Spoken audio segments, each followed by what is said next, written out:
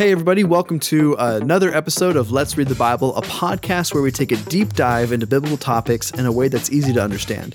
If you would like to follow along with this year's Bible reading plan, you can download the YouVersion Bible app and subscribe to the 49-week challenge reading plan. We also have physical reading plans available in the lobby every Sunday. And we'd love to take some time in every podcast to answer a question you may have or a couple questions you may have. So feel free to send those in at info@grove.church, or if you jump on Facebook, find the Grove Church in Marysville, Snohomish, and send us a direct message after you like us. You have to like us before you, not really, but send us one of those questions. We'd love to take some time on a regular basis and answer those questions for you. There are a few different Grove churches, so just make sure you're... Marysville, Snohomish.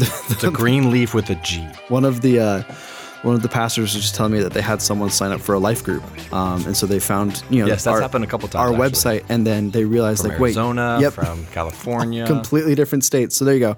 Yep. The Grove Church in Marysville. We do our follow up only to find out it's the wrong state. So bummer. Maybe a campus coming near. But anyway, with that being said, just to clue you into what resources we are using today. Kind of, I guess, as always, we're using the ESV Study Bible. That'll really be a like staple. It. Yep. We are also using The Essence of the Old Testament, which is a survey book by Ed Hinson and Gary Yates, An Introduction to the Old Testament Pentateuch by Herbert Wolf, and Encountering the Old Testament by Bill T. Arnold and Brian E. Bayer is how I'm going to pronounce that. Yeah, we just want to look like we're smart and have resources, so that's why we put that in there. And again, if you want to study these topics on your own, those are some great resources that we use. And also, you want to give credit where credit is due. Yes, absolutely. So introduction this week, we are diving into Leviticus. This was my choice. I'm going to be honest with you. I told Evan we should do this book. Yeah, when we met, he was resistant. I won him over. So there you go. Leviticus is famously, there's just a joke within Christianity that if you start a Bible reading plan, once you make it past Leviticus, it's pretty smooth sailing for a while there. So it's a difficult book. Past Leviticus into Numbers a little bit. But that's true. You get a relief in Numbers, and then it goes back into some of the genealogies, which is a little rough. But true.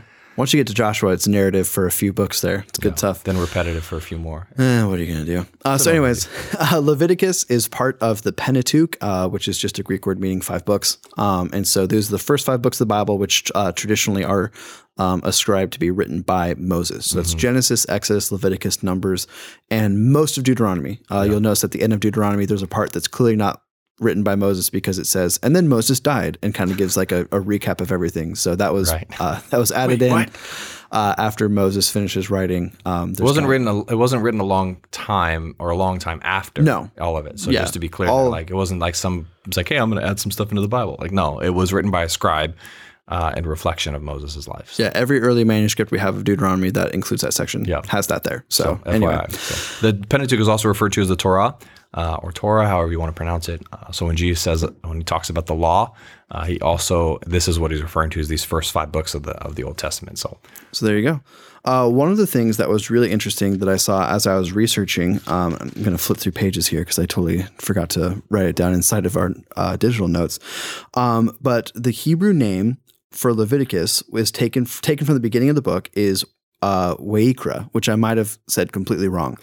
But it's interesting because the Hebrew word for the book actually means, and then he called, which I think is a really beautiful name for what the book is actually about. I knew that at one point, but that was a long time ago. There you go. I've deleted it from memory. But the Greek word that we get Leviticus from, so in the Greek translation of the New Testament, which is called the Septuagint, boom, fun fact for you. Just kidding. But that actually means things concerning Levites. So not as great of a book. And it also kind of makes you think that the entire book is about the priesthood, which it's not. It's God calling his entire people. So I do like the Wayikra name a lot better than I like, let's see what it's Leitikon, I think is what the Greek word is. So there you go. So fun fact there.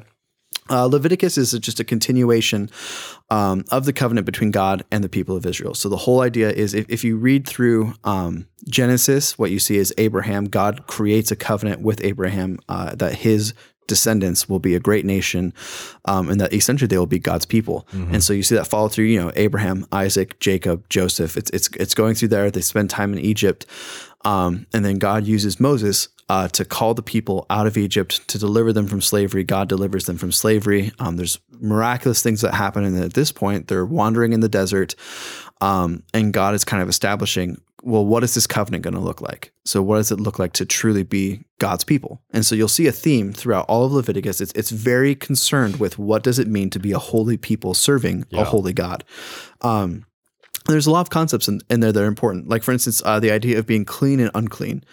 There's a few different ways this applies, because I think there's one way that really applies to us today, which is morally clean and unclean, or the idea of, when we sin, being unclean, and how because of that sin, we need a savior, we need a redeemer. And obviously you see the fulfillment of all of that in who Jesus is. Yeah. But in Leviticus, there's also this idea of being ceremonially clean and unclean, which you'll see all throughout the rest of the Old Testament. And basically the idea there is it has its weight in the moral commands of God, but it's also this kind of ritual cleanliness that is also very important. So there you go. Yeah. And then we talked about it a little bit last week, but a theme throughout the whole Bible is that the rituals of religion are not what bring joy to the heart of God, but rather it's what's underneath the rituals. And so with Leviticus, you'll see, this with the sacrifice and killing of an animal is not what brought joy to God, but rather it's the underlying acknowledgement of our sinfulness and repentance for that sinfulness. Yeah. And so it's just kind of something to keep in mind as we're reading through. Yeah, and you'll find even in Leviticus, you're going to get a lot of the practical. It's almost like a how to be holy. Yeah. Here's how to do it. And so Leviticus is kind of a heavy book in trying to comprehend and even decipher what does it actually mean for you and I today. But there's value to it. There's really an intentionality in the book of Leviticus that I think is really important to remember. And as you read through it, don't get lost in translation or in content, but remember the heartbeat is God's desires for his people to be in relationship with him. And so even in the first, you'll actually see, just to overview real quick, you'll see us break down this book in just several different sections. The first one would be the laws of sacrifice, which exist in Leviticus 1 through 7. The second one would be the laws of the priesthood, which is Leviticus 8 through 10. You continue on, you'll see that the laws of purity are in chapters 11 through 15. And then finally, you'll see this section called the Holiness Code, which is Leviticus 17 to 27, where we will just kind of break it down and kind of overview this book for us before. I'm really wired to kind of process as I'm talking, so you'll get a lot of my application thoughts just as we're kind of working through it. But I do think in this first section, specifically when it comes to the sacrifice, the laws of sacrifice, on the first 7 chapters, that you'll see there's 5 different sacrifices that are mentioned in Leviticus. And I think it's important to remember the tabernacle and the temple. The tabernacle and the temple are in essence the same building. One's a permanent building. The tabernacle is a mobile building. They serve the same function. Yeah. Though. So it's pretty much the same thing. And then in the New Testament, we find that the temple is now the focus is on us as our bodies being the temple of the Spirit. And really the purpose of these places, if you will, these buildings or our bodies are really meant to be places of worship. You'll find throughout Scripture, you'll find throughout the New Testament, the Old Testament, that these places are where people gather to worship and to express what their worship to God through the actions they take. We oftentimes, I think, sometimes lose the depth of this truth just by getting caught up in the sacrifices that I'm going to jump into here in just a minute.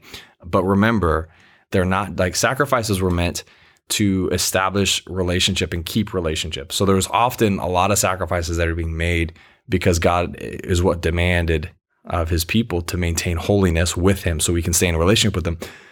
But they're actually meant to be aspects of worship. And I think it's interesting as I was even writing and thinking about this specific section. These are attitudes and aspects of worship and adoration to God for who he is. It's a response to the revelation of who God is. That's what sacrifices were meant to be.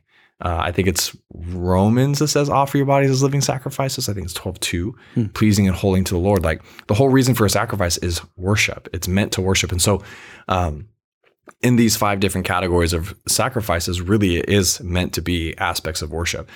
So it says this, here's the 5 of them. The first one's a burnt offering. This are just some scholarly stuff from the Old Testament survey book that was the survey of the Old Testament by Arnold T. Miller and Beyer, I think his last name is. Sure. But this is what it says. It describes an offering of ascent. In other words, it's an offering that goes up to God. The animal is completely burned at the altar. It's smoke rising towards heaven. A male animal without blemish is what was required for a burnt offering. And the various animals were allowed to be used, just depending on financial ability. Again, God's heart is, how can I create an aspect for you to worship and understand the value of worshiping me? There's another offering. The second one is called a grain or a cereal offering. I like cereal because it makes me think of Fruity Pebbles, which is my favorite cereal. My mind went to Captain Crunch. Captain Crunch is another good one. My dad used to love Golden Grahams, but it actually has nothing to do with cereal. It's just grain, or like kind of, I guess oatmeal would like be wheat a better crops. wheeled, yeah. Better offering there to be understanding it. And really the term here just simply means gift. It's often carrying, it's called expediating, however you want to say it, expiating. You can correct me about pronunciation, but it's just this atonement. It's making amends. This gift is this idea of making amends with God. It's recognizing our shortfall or our sin and then trying to make amends.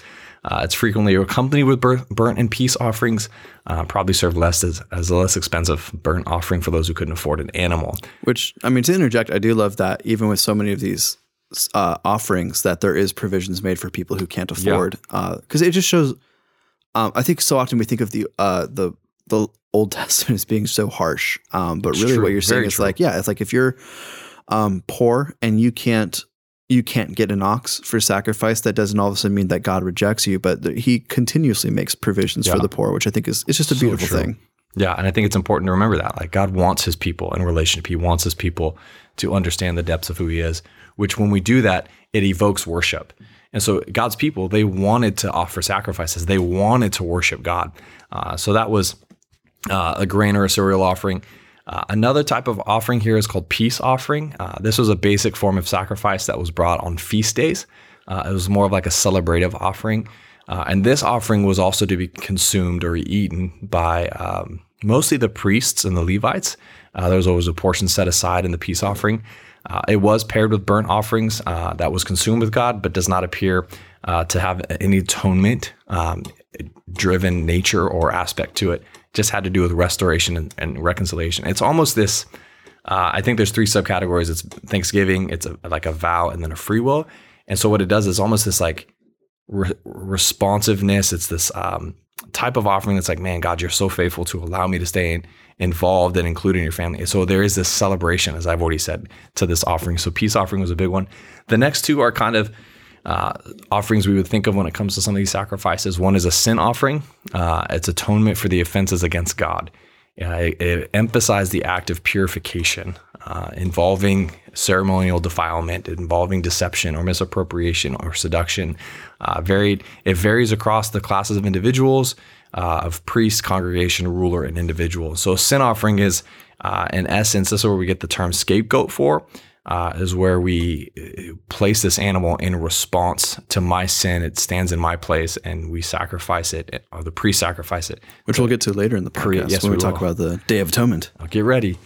So that's the sin offering. It's to represent, and it's in essence what Jesus was on the cross. He was our sin offering. And then finally, the guilt offering is the last category we see in the chapters, or in the 7 chapters here.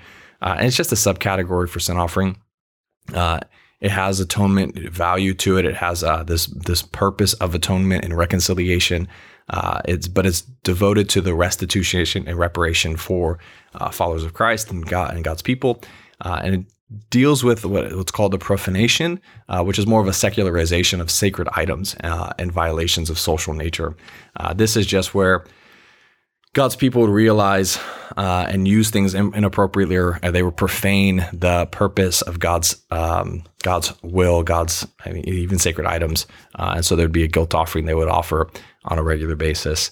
Again, the interesting thing here that I thought was such a great reminder is sacrifices are not specific to Christianity. They're not specific to ancient history and ancient people of God.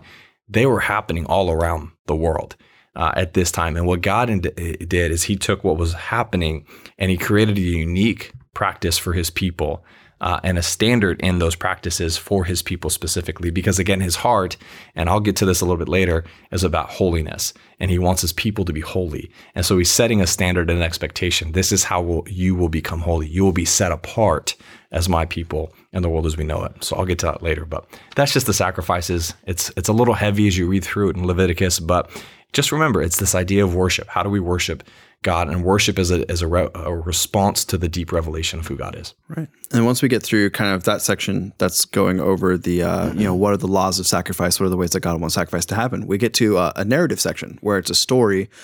And it's a roller coaster of what happens. Yeah. So you've got the section 2, I guess we'll call it the laws of the priesthood. And the section begins with the story of Aaron and his sons being anointed. Not me.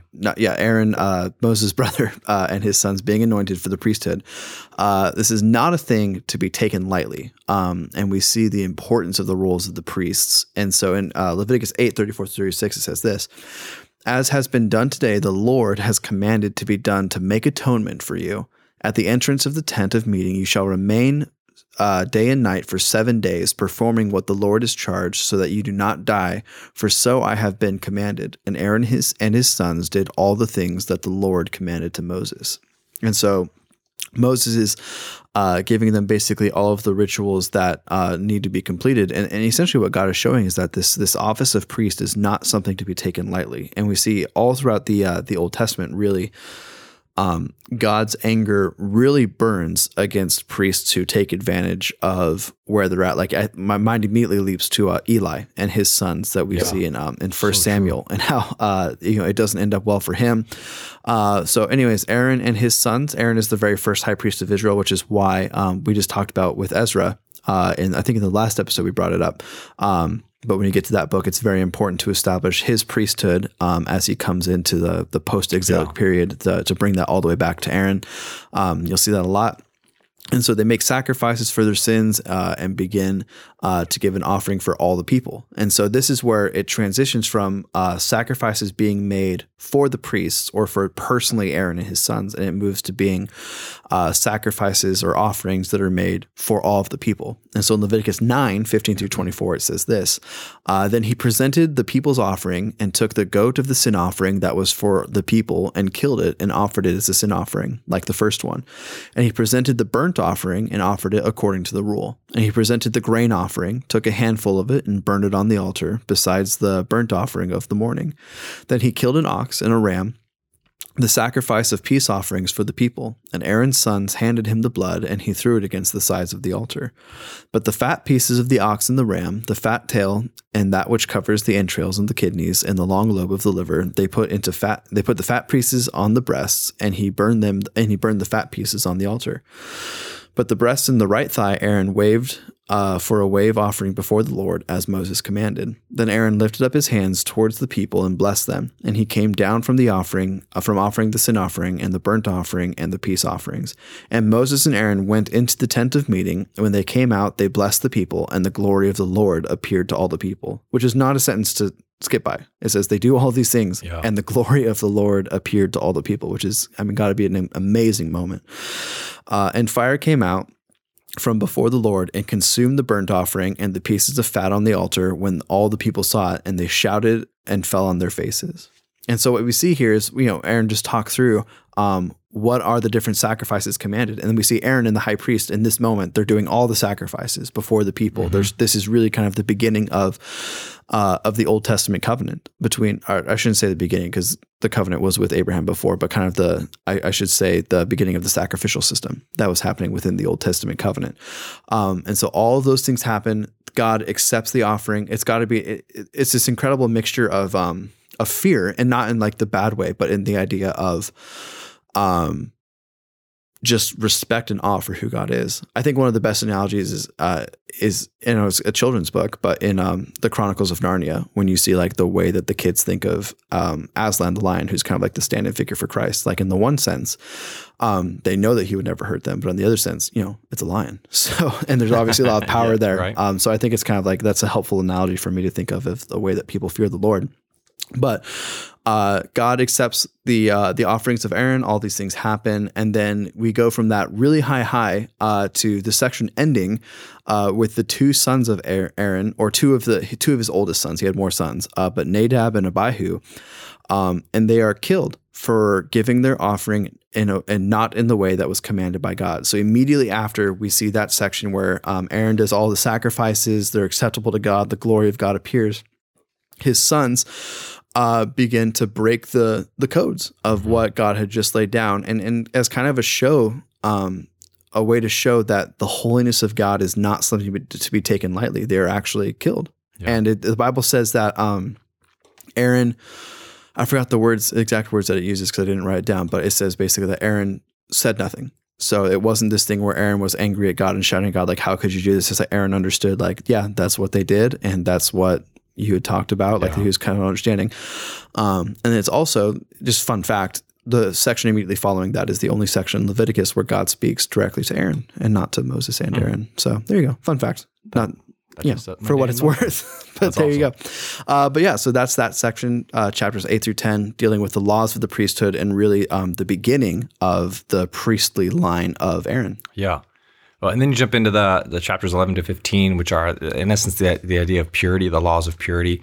And the interesting thing with Nadab and Abihu is one of the translations that I remember it reading is that they offered profane worship before the Lord. They offered a profane sacrifice. In essence, what they did is they took what was holy and they mishandled it. It was inappropriate the way that they offered worship to the Lord. And I think as we jump into the laws of purity in chapters 11 to 15, this is the intent of these next few chapters, is to create the laws of purity, is to create the right picture between holiness and profane, and or in other words, clean and unclean is another way that it's expressed in the Old Testament.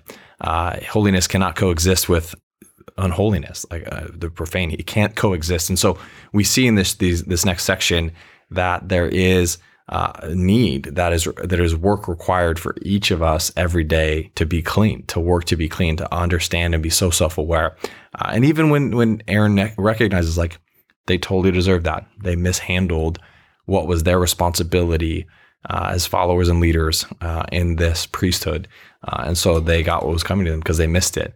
And so we'll see a couple things, the idea of clean, the comparison between clean and unclean, which are very closely related concepts to holy and profane. We see cleanness has this basic meaning of purity, healthy or whole, and unclean obviously is the opposite, where it means impure, unhealthy, and broken. You'll see chapter 11 talks about the foods that are clean and unclean. And it's interesting to process and think about this because we don't quite adhere to this today. I think some people do. Some sect of Christianity and Jewish world does adhere to this. Yeah, the Messianic Jews. But we don't, in essence, because one of the things you can't do is eat pig. And if you like bacon like I do, then you're living in sin according to Leviticus chapter 11. But it's not carried over into the new covenant. And so there's some interesting things here, but it just processes through the idea of clean and unclean, and why would God establish foods that are clean and unclean? I think it's important to remember God's whole heartbeat is holiness. He's trying to set his people apart. He's trying to set a standard, say, you are my people, and this is how you live according to it. So even talking about the foods that are clean and unclean, there are certain religious practices from the pagan world, some cultic practices with food. And so sometimes, there's not real clarity on why Moses establishes clean and unclean, why God establishes those things through Moses. It just is what it is. This is what it means to be holy according to my people, and the food that you eat. You have to be mindful about what you're putting in your body, which I think that in and of itself will preach in and of it to today's world more than ever before. Are we mindful about what we're eating and putting into our bodies, which now we would call the temple of the Holy Spirit? Anyways, so chapter 11 talks about this idea of what's holy and clean versus unclean in the foods we eat. Chapter 12 talks about cleanliness and purification after childbirth. Again, these are things that, in some respects, I love that Evan gave me this section of stuff because it's kind of it's interesting to talk about and interesting to think about. But God is wanting His people to be set apart, and it doesn't mean they shouldn't, do what married people should do, and having sex and intercourse and having children. I think Scripture talks about children are a blessing from the Lord. He whose quiver is, full is like he who man has many children is like a quiver who's full. And so I think there's blessings to. You don't want an empty quiver when you're in battle. No, you don't. But even and then God still uses. Anyways, I could totally go off on a side note. But chapter 12 addresses and just talks about this is what it looks like to be pure. This is what you have to be mindful of, whether it's through your menstrual cycle, whether it's through a specific time after childbirth, or even if it's when you have sex with your wife, you're unclean until the evening. Like it's just this kind of crazy reality, but there is the need to be clean and be holy because God is holy. That's his heart. Chapters 13 to 14 continues the cleanliness conversation with matters of fungi, skin diseases. Little inside the behind the curtain, we have a staff text thread that one of our pastors messaged this last week because we just read Leviticus 13, and he just celebrated the fact that we're not operating as pastors as the priesthood did in ancient times. So I would agree with him with some of the sores the priests had to deal with, but these are just different regulations concerning these different skin diseases and infections, and what are we supposed to do and how are you supposed to make sure that you're clean and pure before the Lord. And then chapter 15 talks about bodily discharges that may cause a person to be unclean, and it's the priest's responsibility in this, especially in Leviticus, to determine between clean and unclean items, people, or places. The weight that they carried, the responsibility that they shouldered, was to usher in and help lead God's people into holiness and purity. And there's times where they had to endure a certain amount of days. Even if you went to a memorial or a funeral, you were unclean for a certain amount of days, and then you could finally be reestablished in community again. And so these chapters are, in essence, a really strategic directory for Israelite priests, specifically the priests, but also God's people, to understand what defines what is clean and unclean in God's sight. Right. Now, the question to ask is, why do these things matter? And I don't know if we're ever going to have an answer. I think we have to understand God's expectation is holiness. God's expectation, desire for his people to be set apart. And so he sets things in order because sometimes it's only the mind of God that comprehends it. And so we just have to trust and take him at his word and process through that. Now we can get into the minutia of what's applicable today versus what's not applicable to today. And we very well might, depending on questions that come in. But at the end of the day, it's this is what is holy and clean in God's sight. And that's our job, is to adhere to what he says is that's relevant and applicable to today's culture and world too. So, and one thing to also, just a resource that might help is I think the second or third Q&A episode of 2019, we actually went over, okay, so why don't we follow everything in Leviticus? Right, that was way before my time. Yeah, that was before Aaron was the co-host. But if you want to just kind of get me and Connor's thoughts on that, so that's in that episode. And then, as always, if you have more questions, just email those bad boys in. That's a good thing to send you back to. So if you ask that question, we might take some time, but we also might just send you that link for that podcast. Yeah, well, if you listen to it and you have more questions, just let us know, and we'll be happy to dive in, because that's what we do. Yeah. So the fourth section is the Day of Atonement, and this is just Leviticus 16. It's kind of, when you look at the breakdowns of Leviticus, it really is kind of its own thing. But this section of Leviticus actually picks up right after the deaths of Nadab and Abihu. So if you remember, the narrative that we had towards the beginning with the laws of the priesthood, that happens, and then we get all of these cleanliness laws or laws of purity, and then we come back into really the story, and this is where we get the Day of Atonement, or as it's called by Jews today, Yom Kippur, which is still celebrated by Jews today. It's the holiest.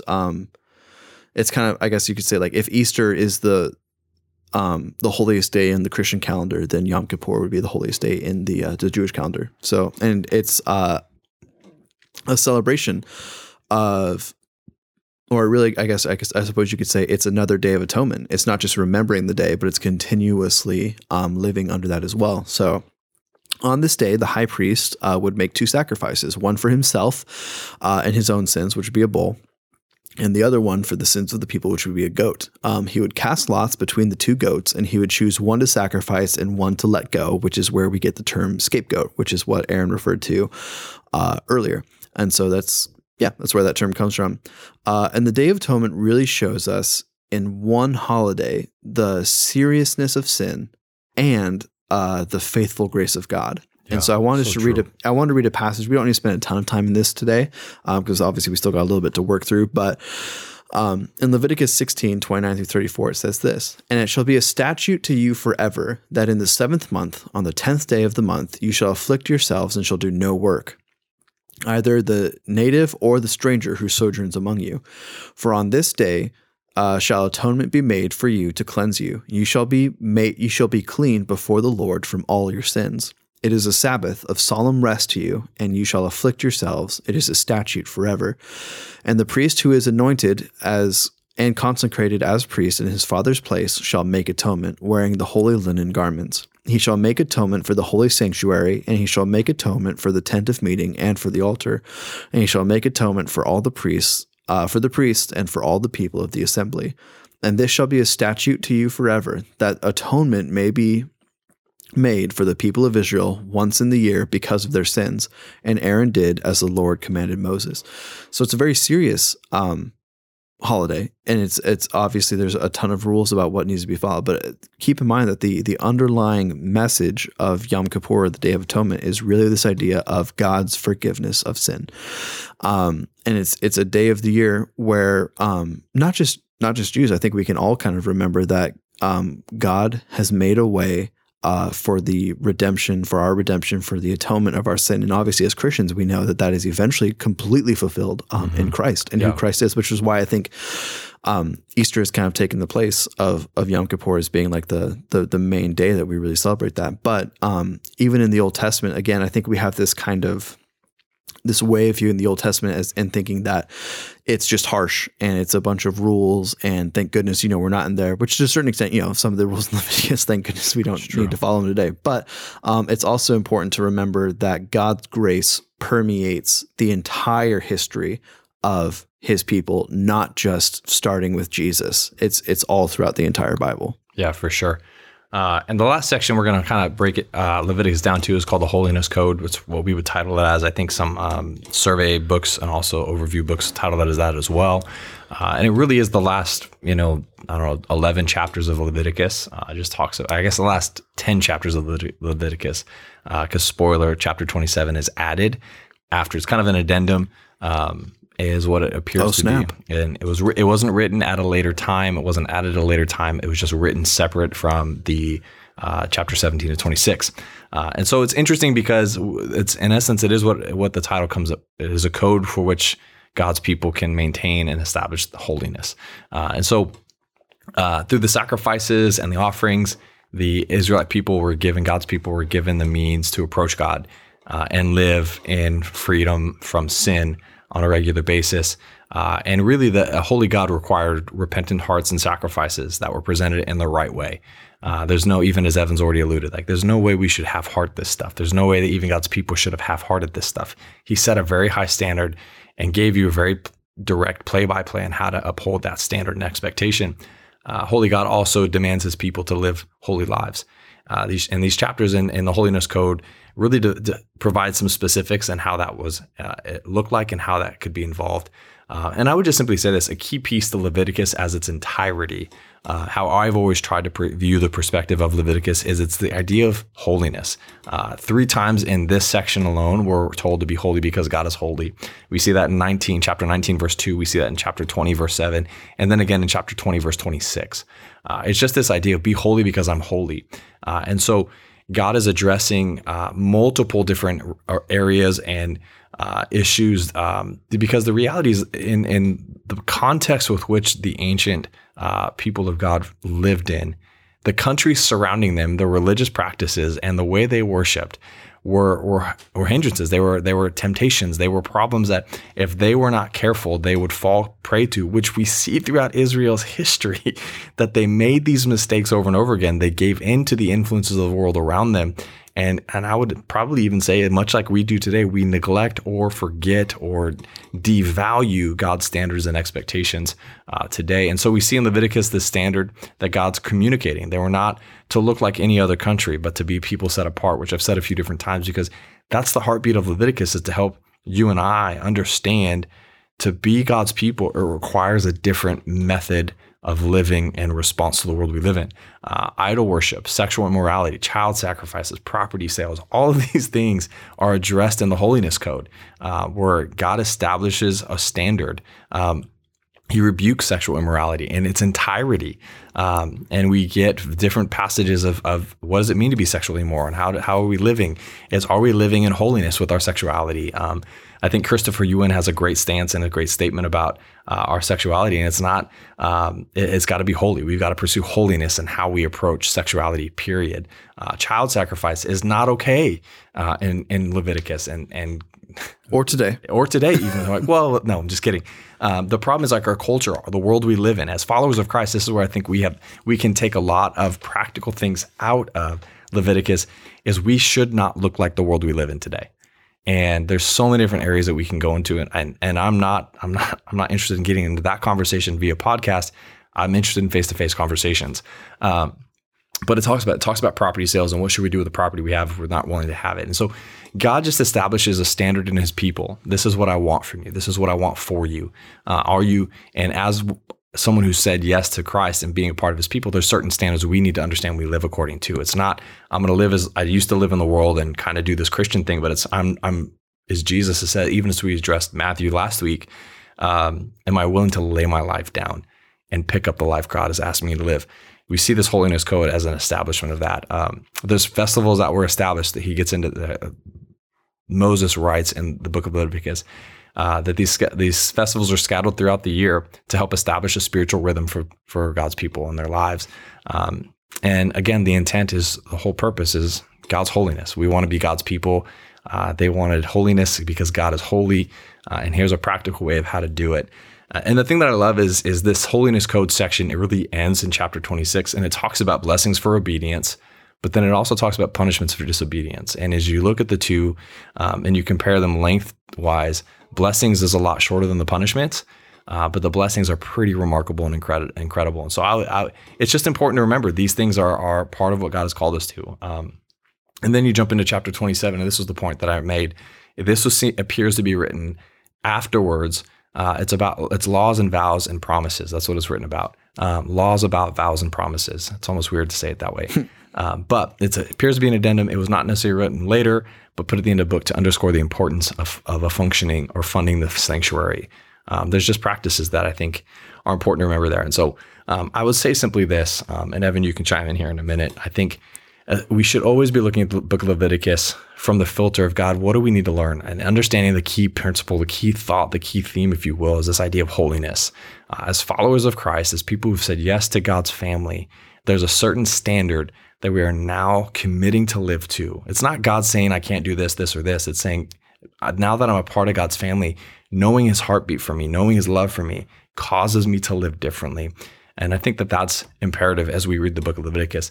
There's a lot to it. It's some respects it's heavier because it's not culturally relevant, but it still carries that holiness filter in a much profound and deeper way. Well, one thing that I like about what you said is the idea that as people of God, we should not look like the world around us in a lot of aspects. And I think it's so weird to think about, but at the time when Leviticus was written, child sacrifice was a completely normal thing for a lot of, and not crazy to think about. Yeah, and not that it's something necessarily that people didn't grieve or anything like that, but the idea that the gods are angry and we need to sacrifice our children to appease their anger was a normal thing. Yeah, and so, but the point I'm trying to get at is this: in our modern context, we look back at that and we think, good Lord, how on earth was that ever a thing that the people of Israel had to stand up against?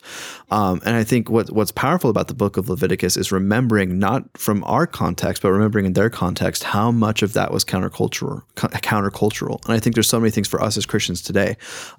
It's not child sacrifice in American culture. That's not really something that we struggle with.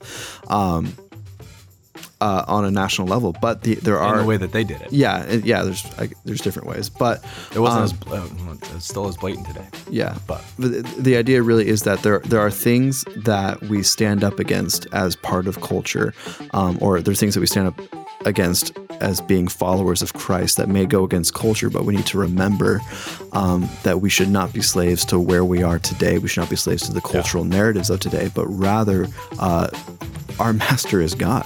That is where we get our hope. That's where we get how we live our lives. And Leviticus is a great reminder of that theme. And so with that, we're going to go ahead and wrap it up for today. Just a quick reminder that we are a podcast of the Grove Church, but we're not the only podcast of the Grove Church. You can find all of our resources on our website at grove.church. And do us a favor, leave us a 5-star review if you're digging the podcast. It helps to get the podcast out there to more people and continue to grow this community of people reading the Bible together. And with that being said, we will see you all next week.